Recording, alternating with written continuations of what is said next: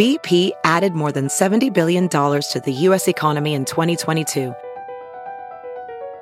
Investments like acquiring America's largest biogas producer, Archaea Energy, and starting up new infrastructure in the Gulf of Mexico. It's and, not or.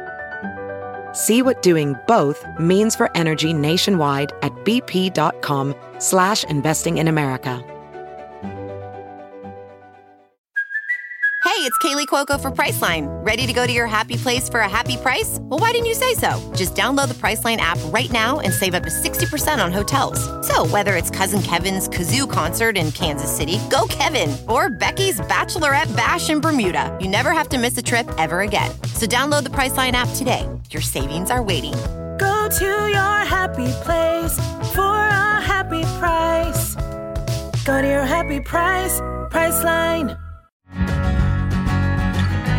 Hi, everyone. Welcome to Dishing with Digest. I'm Stephanie Sloan, editorial director, here with Mara Levinsky, senior editor. Hi, everyone. So, Mara, it is a big week on Bold and the Beautiful. The show will turn 35 on March 23rd, and they have a lot of fun plans to mark the occasion. So, first of all, I want to share that I saw the first episode of B&B in my dorm room at Syracuse.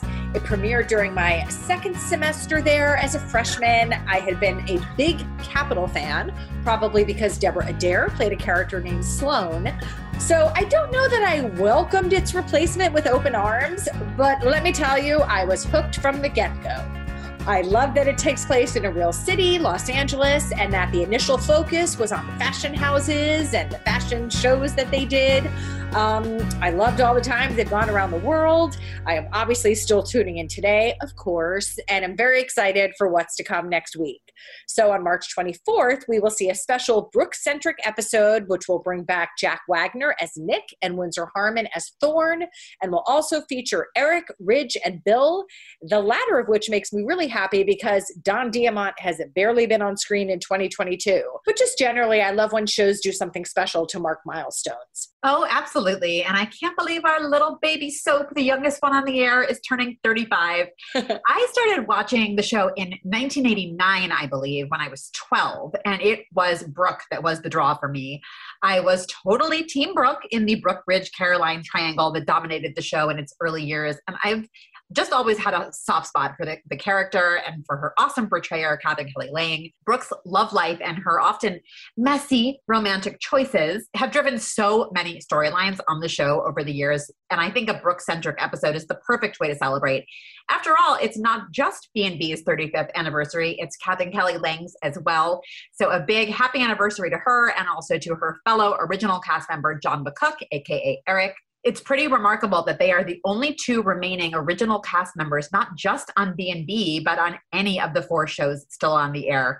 And B&B fans will find a lot of great anniversary goodies in the new issue, including interviews with Jack Wagner and Windsor Harmon about their returns.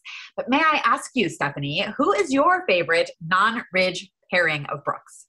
Oh, Brill all the way. I am all about Bill and Brooke. I felt he was her strongest romantic rival to Ridge.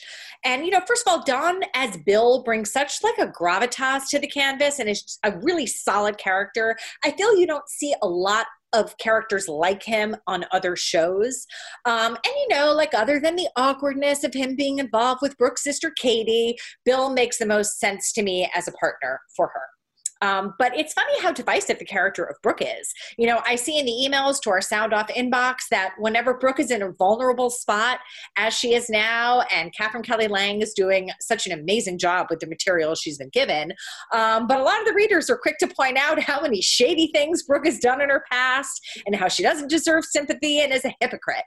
I don't know. It doesn't bother me too much. I just like watching her journey and seeing what's next. Now, who is your non-Ridge fave? Well, not that I would advocate for them to reconcile at this point, but I thought that Brooke's romance with Eric back in the early 1990s was just lovely. I feel like falling in love with Brooke really reinvigorated Eric and opened up a lot of possibilities for him as a romantic leading man that the show certainly went on to mine over the years. But I remember feeling like it unfolded in a really organic way on the heels of Ridge choosing Caroline over Brooke and marrying her. This was back when the show was new enough that characters like Brooke and Eric had only slept with one member of each other's family, as opposed to, every uncle, cousin, son in the family line. But I thought that they were very romantic and sweet, if not meant to be in the long run. And their relationship also had big consequences for the show in terms of producing Rick and Bridget. And without Bridget, Brooke would never have gone on to share multiple lovers with her own daughter or given birth to her son-in-law's daughter, Hope. And what could be more B&B than that? Truly nothing. I mean, B&B has so many complicated family dynamics. I mean, as do all the shows, but to your point, because the cast is so much smaller, so is the dating pool, and they managed to pull it off like no other show can. And also, teaser, I know there are big things planned for the weeks ahead. There have been some spoilers that the show will change forever. I know what's coming, and I will say it is for sure a tune-in. I think it's great to see the show have something like this to celebrate, and here is to 35 more. Now, our guest today is a relative newcomer to soaps, especially talking about 35 years. It's Raven Bowens, who plays Days of Our Lives as Chanel and is definitely in the thick of things in Salem. So let's get her on the line and see how she's doing. Hi, Raven. Hi. How you doing? I am good. I'm good. How are you? Good. And Mara and I are so happy to talk to you today. You have so much going on, and we are just going to get right into it. So first of all, you were born and raised in San Diego. Tell us about your childhood. Yeah, so I grew up, so I was born in San Diego, like you said, and then my mother was married to a professional baseball player. And so we moved all around the United States. So I lived for the first 7 years of my life, I lived almost everywhere because he had a temper and got traded a lot. So we moved all over.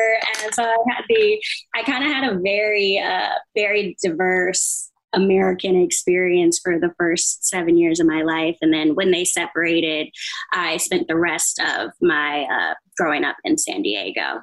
And then my dad lives in Vegas, and he's lived there since I was about 6. So I spent a lot of summers, or I spent every break in Vegas. And then my grandmother lived in Texas, so I spent every summer in Texas. So kind of all over the place. And the ground home base was San Diego. That's so looking back on your developmental years, how do you feel like you discovered your interest in the arts? Well, my mom, after she separated from my stepfather, she was a single mom, and she worked really late. So she would work until, 6. She'd pick us up from school at around 6. And so we were in after school programs, my brother and I. And so you had to do something. And so, once you were done with your homework. So that's kind of when I started playing around with stuff like that. But I was really, from when I was 5, I remember getting my first karaoke machine and, trying to be Mariah Carey and just always singing. And then people shut those dreams down pretty quickly. I was like, okay, I can't be a singer. What else can I do? So then I started dancing and cheerleading and ice skating. And it took me kind of a while to get over to acting. But finally, when I figured that out, I was like, oh, I can still be a performer and, I don't have to know how to sing. So that's kind of the journey. Now, your late grandmother, Pearlie, was also a performer, as I understand it. So tell us a little about the influence she had on your decision to pursue a performing career. Yeah, she was a singer, actually. So she sung, and she worked for the Musicians Union when she was younger. And then she had a lot of children. She had 6 children.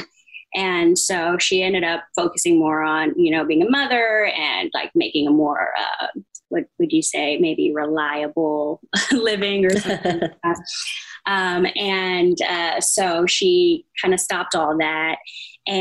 But she kept, she loved that I did it. And when she was probably 80 or something, so my mom has always had this dream of being in a commercial. And she's always like, I want to do a commercial. And so there was a casting that came out and they wanted a mom, a daughter, and a granddaughter. And I was like, oh, this is perfect for us. And so we got the audition and they drove up from San Diego. And my grandma, she's sitting in the waiting room. And I said, Grandma, are you nervous? And she said, oh, no. I've done this before. So, okay, Grandma. And so we go in the room. We do the audition, and while my grandma freezes, and she's Miss Personality all the time, always talking mess, she's a wild lady. But we get into the room, and her whole personality is gone. And me and my mom are looking, and she's acting like she has Alzheimer's. And me and my mom are looking at her like, who are you? Like, you are not the same lady who was just sitting in the waiting room. And they were asking her, like, every question they asked her, she would look to my mom for the answer. And then my mom would be like, and like aid her in it. And she'd be like, yeah. So then we came out. My mom said, I said, Grandma, what happened? And she said, oh, I don't know. My mom said, were you nervous? And then she said, maybe a little. And my mom was like, you blew my chances at Hollywood. So about a week later, or a few days later, they called.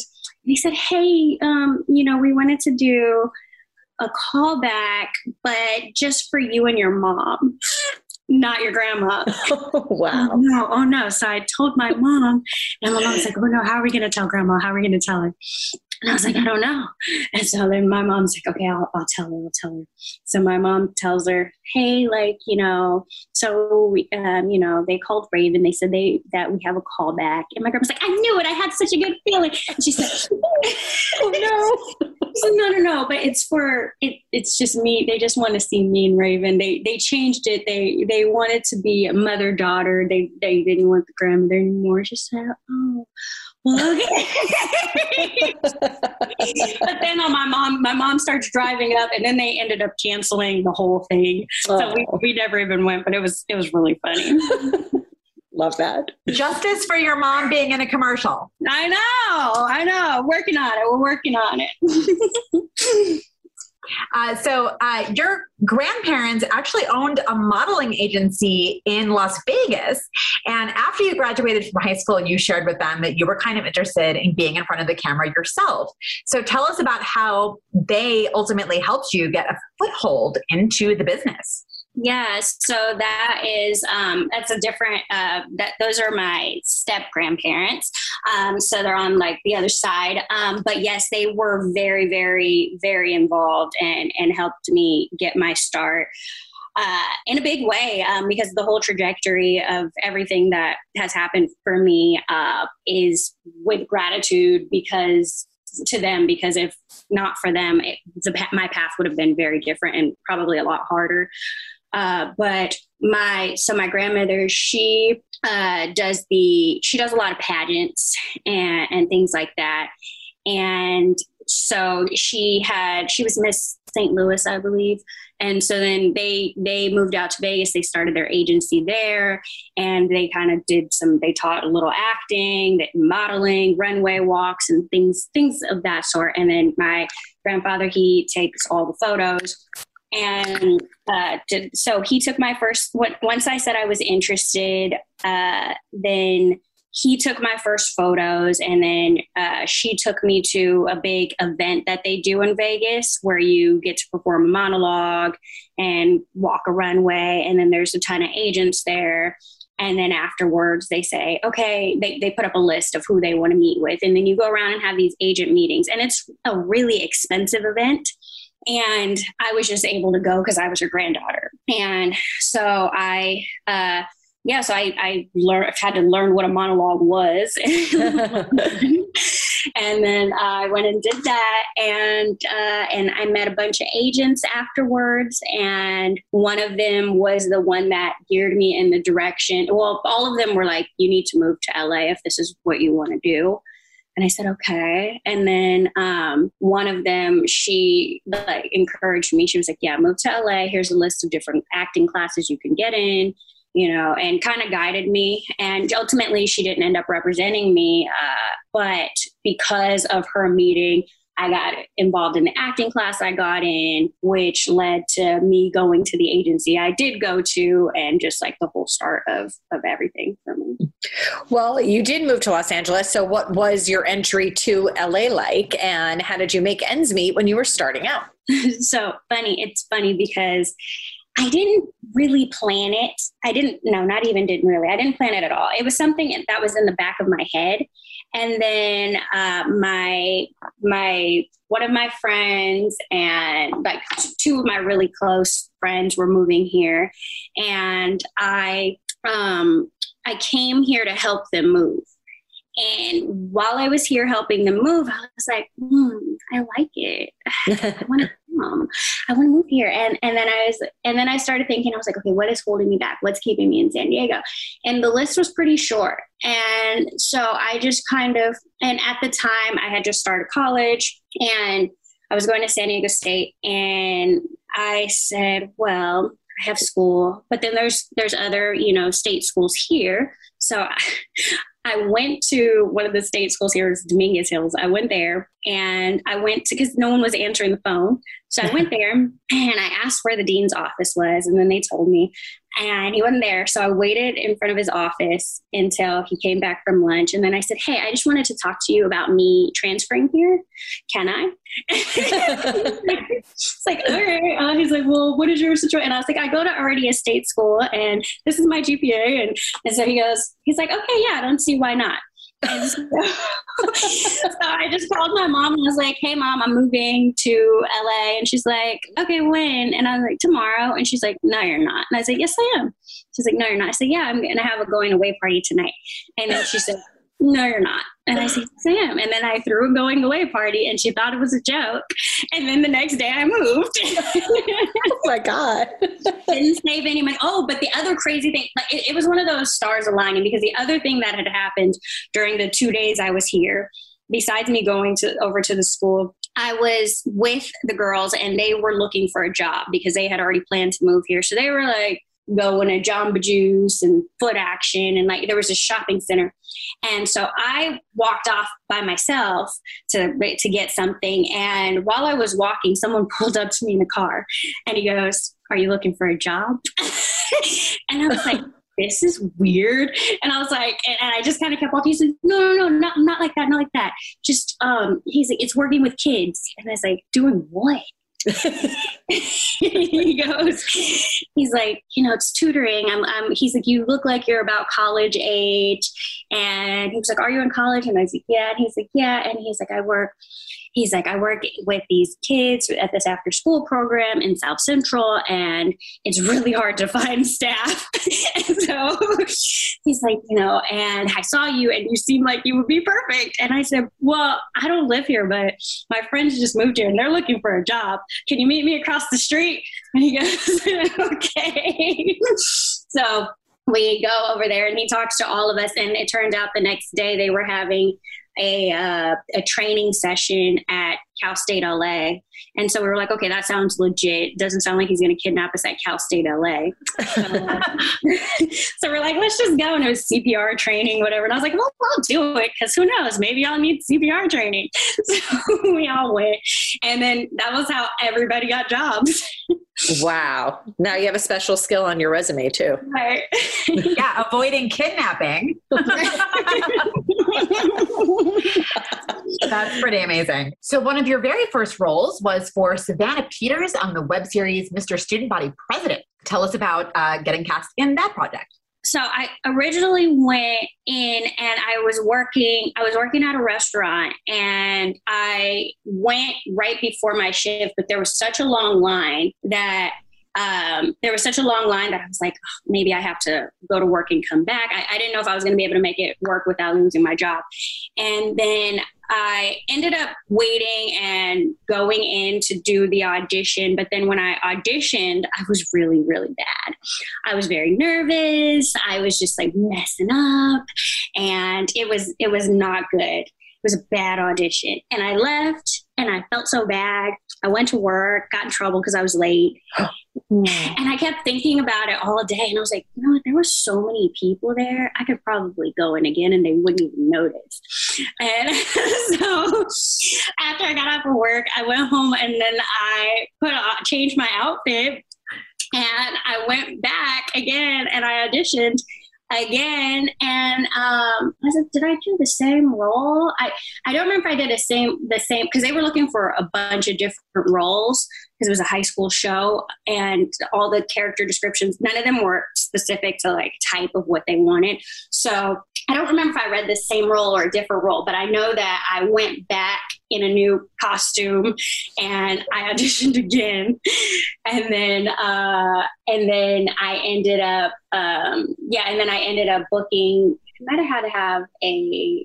might have done a callback. I can't remember if I did a callback or not, but I definitely went twice that day and then eventually booked one of them.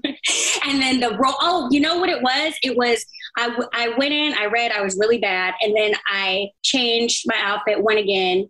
And then I read a different role, but then the role that they cast me for was the one that I had went in for the first time that I was bad. Oh, that's amazing. That's really meant to be then. So in 2017, you starred in the BET miniseries, The New Edition Story, playing Tisha Bivens, the wife of Michael Bivens. Now, you really look like her. So tell us your casting story for that project. So I had been in quite a few times to the casting office, is Kim Coleman's casting office, and Michelle was the associate there, and she recognized me from coming in often, but she couldn't remember my last name. This is a story she told me. And so she was like, there's a girl that looks exactly like her that comes in here and I cannot think of her last name. And she's like, her name is Raven. So she said she was going through all the stuff, trying to find me. And then eventually she did. And then so it came as an audition. When I got the breakdown, I looked her up immediately because I knew these were real people. And then I was like, oh, we look just like. I was like, this is good. So I went in, did the audition, and then when I got there, she told me the story about how she'd been looking for me because she thought I was perfect, and she was like, "Look at this." And she had her picture. She's like, "It looks just like you." And I'm like, I know. And so we did it, and then later when I ended up getting cast, the actual Tisha ended up reaching out to me and telling me how honored she felt and happy, and I could call her for anything. And, you know, when I called her, just to like kind of figure out, just interview her pretty much so that I could prepare, she told me that that her husband picked me. She said he saw me and he was like, "Oh no, that's her." And then she said that she was happy that I was. And it was really it was such a great experience because they were so happy to be having their story told, and they have such like what they've done, and their story is really extraordinary. So it was my first time doing a biopic, and just like realizing how tender you have to be when you're like reenacting someone's real life, and like how the tiny things are important to them because, you know, film is forever. And this is like they've invested 20 years and 30 years into their career, and now they're having the opportunity to have this film made. So every detail was really important to them. And to this day, she and I we're still really close, and we became really close throughout the process. And I would let her know because she wasn't on set; she lives in New York, and so I would be like, "Oh yeah, this is what's going on here, and this is what she's like, let me see what they had you wear." Like she wanted to know everything. Make sure they do your hair like this, you know. So it was really really fun. Well, I watched it and thoroughly enjoyed it. So isn't it so fun? And my mom was such a big fan of New Editions as well. So I got to bring her when they got their star on Hollywood and take her to the party after. Oh, that's great. Got to meet all of them and take pictures with them. And I let her, because my mom she's a she's a lot, but I let her be a lot because usually I'm like, Mom, sit down and don't touch anything. It's kind of our relationship, but I was like, you know what? This is her like childhood, teenage, like fandom. I'm going to let her, like, how many times is she going to get this opportunity? So, right. And I've gotten her tickets to go to the shows when they go to San Diego, and yeah, she just got to live her best life. That's so cute. I read an interview with you where you said she was like a full groupie and you grew up listening to her concert stories. So that's such a full circle, amazing thing. And what was, your experience with the cast members on the miniseries? I know that Brashear Gray from Empire played Michael Bivins. Mm-hmm. Yeah, so we were married. And then there was, it's so interesting too, because all of the guys, they blossomed so much after they did that miniseries. It was like they were all kind of on the verge. And then I feel like that kind of took it over the top for them. And they all just, like, because you had Woody McClain, who is now the star of a show on Starz. And then Keith Powers, he's starred in a couple of different things since then. And what is his name that I'm not thinking of? Algie. Algie is now one of the stars of Euphoria. So they all just they all blossomed. But the first day I remember being on set, and they had kind of been in a boys' boot camp because they had to learn all the dances and all of that. And then this was the day that all the wives came. And they were so excited because they had not seen women in weeks. And so they were so nice. They were so sweet. And they were just so happy that we were there and that they could talk to someone who wasn't a man. Hey, ladies. Yes, it was really funny because it's like, oh, that's why they're so happy. Well, the next year you got to be in yet another biopic. This was the life story of Simone Biles, and you played one of her sisters in the Lifetime movie about her life. So tell us about that project. Yeah. So when we did Simone Biles, we shot it in Canada, in Vancouver. My first time going, I think that was my first time going out of the country ever in life. And it was also my mom's, and my mom and my grandmother both got their passports so that they could come out there. And so as soon as I booked the job and I saw my mom was in Canada, she went and got expedited passports so that they could come. Unpacked. Yeah. And that was, that job was the first time that was the most money I had made as an actor. I remember that. That was the first time I could actually like really pay my bills. And so I could a little from student body, but this was like whoa to me. And so that was, and I was just there for, I think about 5 weeks. I met who I'm still very close with, Jonte Godlock. She played Simone. And the first night, I'm really into astrology. And so the first night I met her, I went to her room, and because she had already been there for about a week. And then I got there, I was like, what are you doing? She's like, nothing, just in my room. I said, okay, I'm coming over. So I went to her room and I did her chart and I said, okay. And then I told her about her life. And she's like, oh, wow. And then we bonded, and I was really excited too, because I was nervous that she was going to be this 13-year-old kid, because, Simone was so young when she had her accomplishments. Mm-hmm. And so when she wasn't, I was like, okay, thank God. And then I saw that before I had gotten there, I saw Tisha Campbell was going to be my grandmother, essentially. But she is somebody who my mom would always watch her movies and her shows. And so I had seen them as well. And I told my mom right away, and she was very excited about that. And it was a really incredible. I got to meet Simone Biles. and what was she like? had dinner together. They came towards the last week of us filming, I think, and she was not what I expected at all.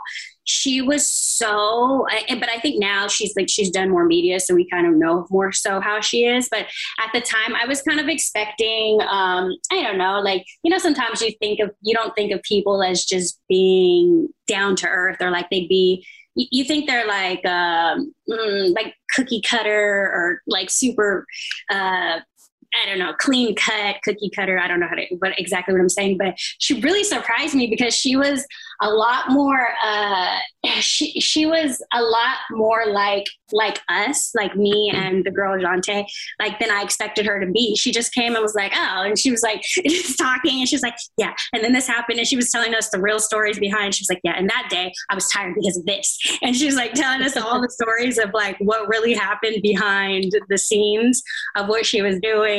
And it was really interesting to see, because she was really open and just like not fake, not phony, just very down to earth and very straight ahead about what she felt, what she thought, who she was.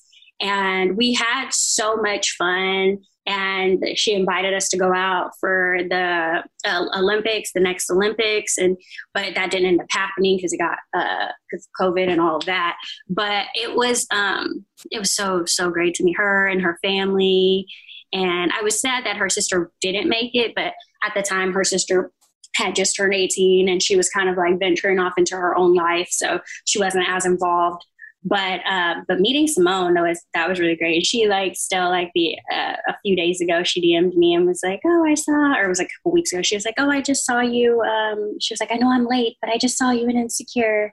And she was like, and I was like, wait, I know her. I love her. You're so late. And she was like, I know. Gee, I wonder if she has an excuse because she's been kind of busy. I wonder. Right. Okay, so speaking of Insecure, there goes my dog. As you are just like conquering all of these critically acclaimed shows, you appeared in the 4th season of the HBO series Insecure, playing the role of Charisse. So what was that experience like? Insecure was probably the most fun set I've ever been on. My character was pregnant, and she was supposed to be kind of annoying. And so I had fun all day because everyone thought I was really pregnant. For my first day, they all thought I was really pregnant because I just kept eating and walking with my hand on my hip and rubbing my stomach. And then they didn't realize until the end that I wasn't actually pregnant. And they were like, oh, we thought they just cast her pregnant. And I was like, method acting. Yeah. I didn't get Lisa, which I was kind of sad about, but I did do scenes with Yvonne Orji. And she was, at the time I had just moved into my first apartment, and I was very excited about it and nervous to live alone and all that. And she just was, she was asking me questions and motivating me and inspiring me, and like was really like, just a person. And, she's second on the list there. So she was, I was really, I felt really welcomed, and there was the food that they had on set was so good. always a plus. Oh my God. They had, the street corn, the Mexican street corn. They had a whole station set up where you have it on or off the cob. And then they had toppings, a whole row of toppings. You could put hot Cheetos on the corn. You could put like hot Cheeto crumbles. They had so much. Nice. I was like, oh my God. But yeah, it was great. Well, in 2020, Days of Our Lives was first hunting for the right actress to play the role of Chanel. So had you ever watched soaps, or did you have an opinion about whether or not you wanted to be on one? Yeah, I've never watched consistently, but my aunts and my mom, like they would watch a lot when I was a kid. So it was something that was always kind of on and always around me. They were big fans of Young and the Restless. one of my aunts was a big fan of Days. And those were kind of like the two main ones. And then I've had a couple of run-ins with General Hospital, where I was up for Trina, the role of Trina, and I went in a couple times for producers stuff on that one. And then I went for, I don't know what the other role was.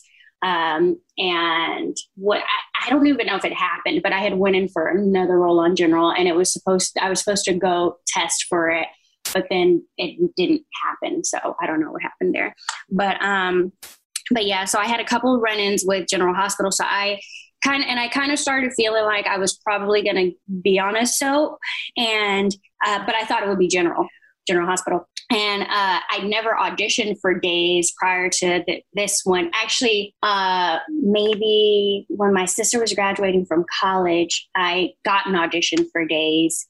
And then I couldn't make it because I wasn't in town. But, you know, they usually go on for a bit when they're auditioning. So I tried to go in the next day, but then they said, oh, never mind, we canceled the role.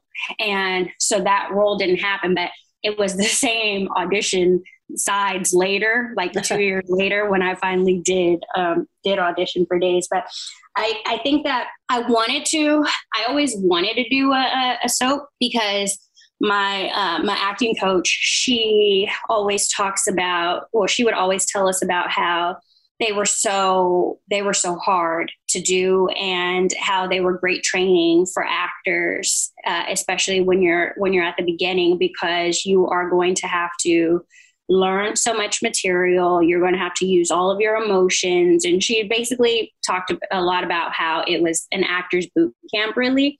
And so I struggled a lot in the beginning of acting with my confidence of what I was capable of, especially emotionally, because in life, I would say I'm very much like, I'm very even, you know, I don't get moved too much one way or the other for the most part, unless it's something that requires those stakes. But for the most part, I'm just kind of like, okay, how do we figure this out? Like, how do we go? I go into problem solver more so than emotion. And so I struggled a lot with getting there as an actor. And I was always like, why can't I cry? Why can't I do this? You know? And so I was like, you know, when you get on, and I would always see in soaps, they were always doing something dramatic. And I'm dramatic in a way, but for the most part, like, I'm not that dramatic. So I didn't know if I could do it. And so I knew it would be a challenge for me, but I really wanted to be challenged in that way as an actor. And, you know, a lot of these jobs that I have done, I right before Days came along, I remember being frustrated because I felt like I hadn't been challenged that much as an actor outside of acting class. And then I had done the All Rise, which I got to do a little bit more. I got to do a lot of emotional work, but I was kind of like, am I ever going to really be able to use the stuff that I'm working on and and do the things I want to do as an actor? Or am I just going to be able to do a job here, a job there that doesn't take that much out of me, you know? Mm-hmm. So I was kind of frustrated because I didn't know if I was going to get that opportunity. And then when Days came along, I was really excited because it does give you the opportunity to use all your muscles and to really, I feel like it is in a lot of ways an actor's kind of playground. Mm-hmm. So you came very close to landing the part when they were first casting it. You were called in to do a chemistry read. Do you remember who you did the chemistry read with? Yeah, with Lamone Archie. Mm-hmm. Not so shabby. Not at all. So ultimately you didn't get it though. Like, would you remember feeling disappointed, or was it just kind of like, oh, well, on to the next? Yeah, I was. It's funny because the other day on set, we were talking about chemistry reads, and I asked them if some of the actors who have done them, I said, do you guys get to have a say in who they cast? Do they ask your opinion? And they told me yes. And immediately I got mad at Lamone because I'm like, what did he say? But yes, I was very disappointed because that day I remember having the feeling. I was doing my little meditation in the morning, and then I did my journaling. And when I started journaling, I got really emotional, and I was like, oh my God, I feel like my life is going to change today. I genuinely felt it. And I was like, oh, I'm going to get this job. This is crazy. I just know. And then I went in, did my audition, I remember Albert being there. And I remember making a joke that he missed. I said, he said hi, and I had this mask, and my mask was all diamonds. And he goes, oh, I love your mask. And I said, thanks, it's Chanel. And he said, oh, really? And I was like, no, no, it's not Chanel. Get character, get it. He's like, oh. But yeah, and then I did the audition, and they gave me a redirect. And then afterwards, Marnie through the whole process, Marnie, the casting director, she was so supportive, and we had a session beforehand, and then afterwards, when she walked me out, she's like, you're a powerhouse. And she was very uplifting, and I felt so great. And then she asked me to wait around a little bit. And then I remember going back. They asked me to come back in because they wanted to do photos with Lamone. And I remember going back in and then seeing all the girls, and I was really surprised because it was during COVID, so you didn't see anyone. They brought you in one at a time. I was surprised at how many girls there was, because usually you do a screen test, it's 2-3 people. This was maybe like 9 people or something like that. And I was like, oh, okay. So the chances are slimmer than I realized they were coming in. So I see everybody, and we do our pictures.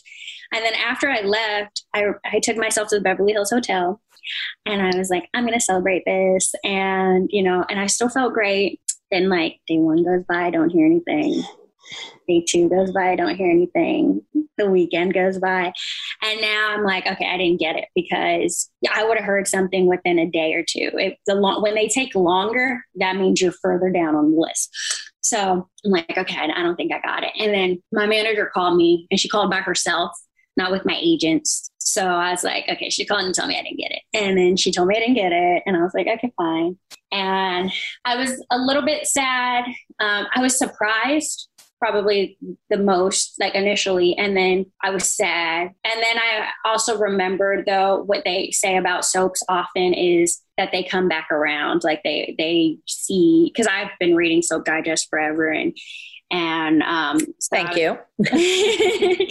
Yeah. So I was like, you know what, it'll probably come back around in some way. Maybe it won't, but I know it's much different than when you audition for other things, in that way. So yeah, I was disappointed. And then, right before I had gotten right before they reached out for me to audition again, I remember thinking about it, because I had a bad feeling about something, and I didn't know if I wanted to do it or not. And then I said, my intuition's usually pretty good. And then I was like, but the last time I was really sure about something, it was that I was going to book days, and I didn't book days. So maybe there's something going on with me and my intuition right now, or we're off. And then, so I had just literally had that thought. And then 2 days later was when they reached out. And so I was like, okay, I guess I wasn't wrong. It was just delayed. Yeah, I'm thinking casting Chanel in Johnny's movie as Celeste might have had other layers to it here. Right. Well, before too long, the part did require a recast when Precious Way exited. But by that time, you were in New York shooting The Marvelous Mrs. Maisel, the award-winning Amazon Prime series where you're currently streaming and doing an amazing job in the role of Tilly. So tell us about the experience of shooting that show. I mean, your costumes are amazing. The sets are spectacular. It must have been just such a production. Yes, it really was.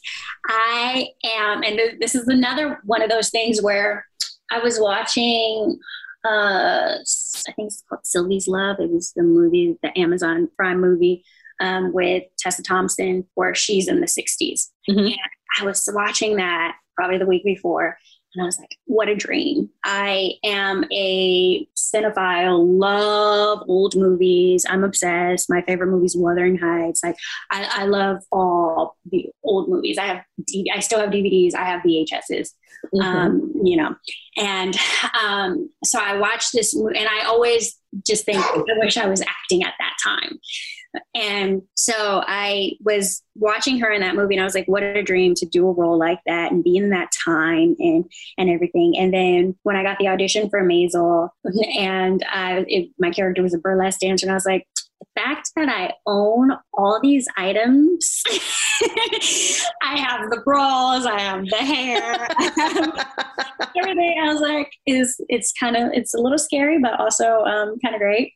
So, but it's because I've done a lot of theater out here, and so I had everything, and I did the audition, and then a few weeks later was headed to New York. And when the challenge was COVID, and this was the beginning of kind of sets reopening and figuring out how to do things. And so there was a lot of delays in that regard, but I ended up spending quite a bit more time in New York than I expected to. While you're filming that project, Days wants you to audition for Chanel again. And by a very whirlwind process, you ended up becoming Chanel. And because her story had already kicked off, you really came in and had to hit the ground running, to say the least, with some heavy hitting scene partners and emotional story. I remember us feeling, and I think that the fans certainly agreed, that you were so impressive from the start. Like, it's such a sink or swim genre, and you could swim. So what do you remember about your first day? Not much. I remember going in. I remember coming in for my very, very first scene and seeing, not being introduced to anyone, and just standing at the door. I had to enter, and I had to enter crying and go into Allie's arms. And that was how I met her. And then afterwards we said hello. And then they were like, oh, sorry, you didn't meet. And we're like, no. And then we shot those scenes. So in that day I cried in her arms, kissed her. And then later in that day I kissed Theo. And I did scenes with Jackie, met her. I just remember it didn't stop. I was getting dressed up, I was getting dressed behind the sets because I had to change so quickly from one thing to the next. And it was like the day, it was like running around in a circle. Well, you did a great job. Now, your mom on the show, no big deal, is Emmy winner and general icon Jackée Harry. So were you nervous to meet her, or much less play her daughter? Yes, I was. I really was. I couldn't believe that at all. Because even when the role came out and I saw that that Precious was playing her daughter, I was like, dang, I could have been Jackie's daughter. So I was a little jealous there. But so then when it was going to be me, I was definitely really excited about that. Love Sister, 227. So I was, I was surprised and excited, to say the least. And then when I came there, just how she treated me, it was just great. It was really great. And it's been so great to work with her as well. Well, Chanel was and is unique on the Salem scene because she is sexually fluid. So how did you feel about playing that aspect of her identity when you first learned about it? I was really excited about it. That was the one thing that had changed from when I had tested for it, that wasn't a part of the character. So I think it evolved from that. And so I remember they kept asking me, was I okay with that? Was I okay with that? And I was kind of confused why they were making such a big deal about it. And I was like, yeah, it didn't really hit me in it being like a big, huge deal. But then once I started thinking about it more, I thought, I'm really happy to be able to to do this on, in Salem and on Days, because Days is, first of all, an iconic show. And nothing like this has been done on Days yet, or had been done on Days yet. And so to be able to, and then also I know what a range of audience that this reaches. And even though it's like, oh, it seems so like, oh yeah, get it, got it, modern, whatever, it's not everybody is comfortable with it. And so to be able to place it in the homes of people who maybe it makes them a little uncomfortable is really an honor and a privilege, because I feel like it's necessary. I feel like inclusion is mandatory. And I feel like, if this is something that still makes you uncomfortable, as artists, I feel like it's our responsibility to show all walks of life and to, give voice to the voiceless, and to open. It's like, okay, if you already love Days, but you feel weird about, sexually fluid people, but then you're already watching, and then you don't fast forward, and you see this character, and then if you develop kind of an affinity there, then I feel like it maybe opens your heart or your mind to someone in the street that you see, So I am very excited about, or I'm very honored to be able to play Chanel because of this. And I feel like, it's really important. It absolutely is. And you've done a great job doing it. Now, on a lighter note, Chanel is the proprietress of Salem's best and possibly only bakery, Sweet Bits. So were you excited walking into that set for the first time? And what's it been like for that to be your on-screen job? Yeah, it's funny because I read a lot of the comments and everybody's like, we want to see the inside of the bakery.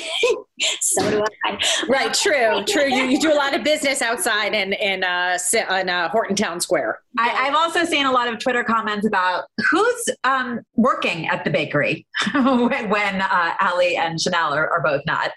Yeah, or like, why is Chanel in heels and a dress while she's baking? Oh, we quibble. Yes.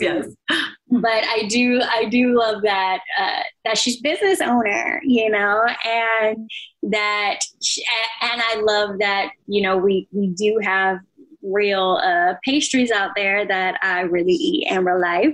And whenever we do those scenes, I'm like, okay, let me take a couple of those.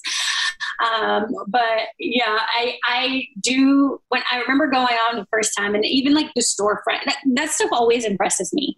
I love movie magic, so seeing Town Square in real life and having the little storefront and all that, I love it. I love it. Well, your character has played a fairly central role in the possession storyline as she tied the knot with Johnny, who became possessed and dumped her in spectacular devilish fashion. So what has it been like to take part in the Devil Saga? Oh, well, that was very, well, first of all, I know what a big deal it was when it was done back in the day. And so for it to be coming back and to be able to participate in, the retelling in a sense of that storyline has also been one of those things that's felt very iconic. And working with Marlena, Deidre Hall, as I got to do in this storyline, it was a way for Chanel to be intertwined with a lot of the characters on the show and develop relationships with them, which was probably my favorite thing about it. And then also it felt, while we were shooting all that stuff, it kind of felt like we got to be in a scary movie in a way, which is one of the cool things about being on a soap is you never know what genre you're going to be in. Today, it might feel like a comedy. Tomorrow, it's a tragedy. The next day, it's a horror film. Very true. Yeah. So that was probably one of the really cool things about it was I was like, okay, now I feel confident to go do a horror movie. You probably could. They were also mean to me, though. Yeah, they really were. Which was, I just kept going to work and crying every day. I was crying. Now, how would you feel about Chanel being possessed? Like, are you jealous that you haven't gotten a turn to put the glowing contacts in? Yes, I really am. Because we thought that was where it was going. At the very beginning, we thought that, I remember Carson was like, I think you're going to be possessed by the devil. And he said that before he found out he was going to be the one possessed. But I had a line where I said, I feel like the devil's coming for me or something. And it's interesting how it played out because the devil did come for me, but it was in a different way than we expected it. So on the love life front, obviously things not going great with Johnny at the moment, but Chanel and Allie became lovers and not too long ago and seem, to be moving their relationship in a more serious direction. So what's your take on the feelings that Chanel has for both Allie and for Johnny? Well, there's this quote that my acting coach, she always says it, and I think she got it from her acting coach. But it's feelings buried alive, never die. Good. I like that. And I feel like that is the perfect description of what's this dynamic.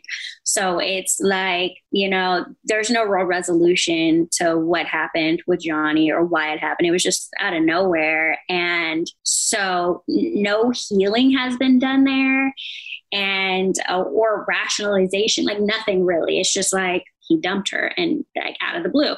And then, but she always also had feelings for Allie that she never really got to explore. And so those were also feelings buried alive. So there's just like all these feelings that Chanel's been trying to bury, but it's just so difficult because they're in her face every day. And and she's very impulsive.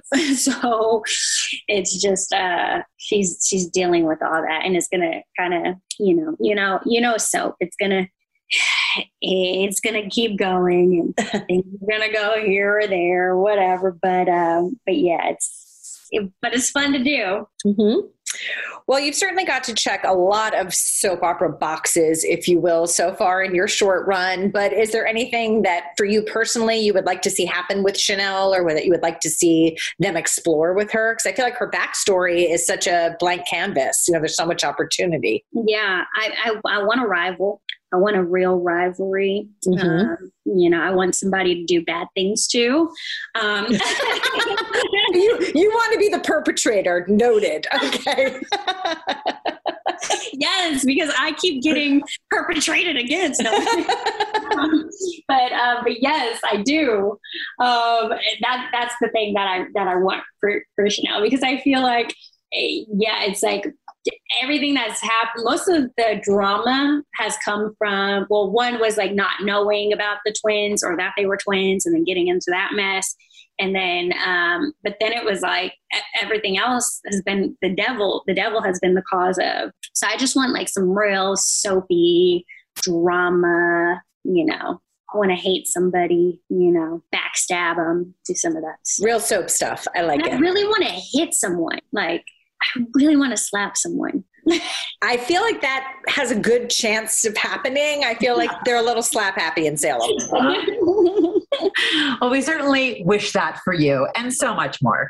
And you're so much fun to watch on the show. I think the character is a breath of fresh air, and you bring such wit and confidence to the portrayal. It was interesting to hear you talk about how you had battled with that earlier in your career, because I don't see any evidence of that in your work on Days. And we certainly look forward to the drama and the slaps that hopefully lie ahead for Chanel.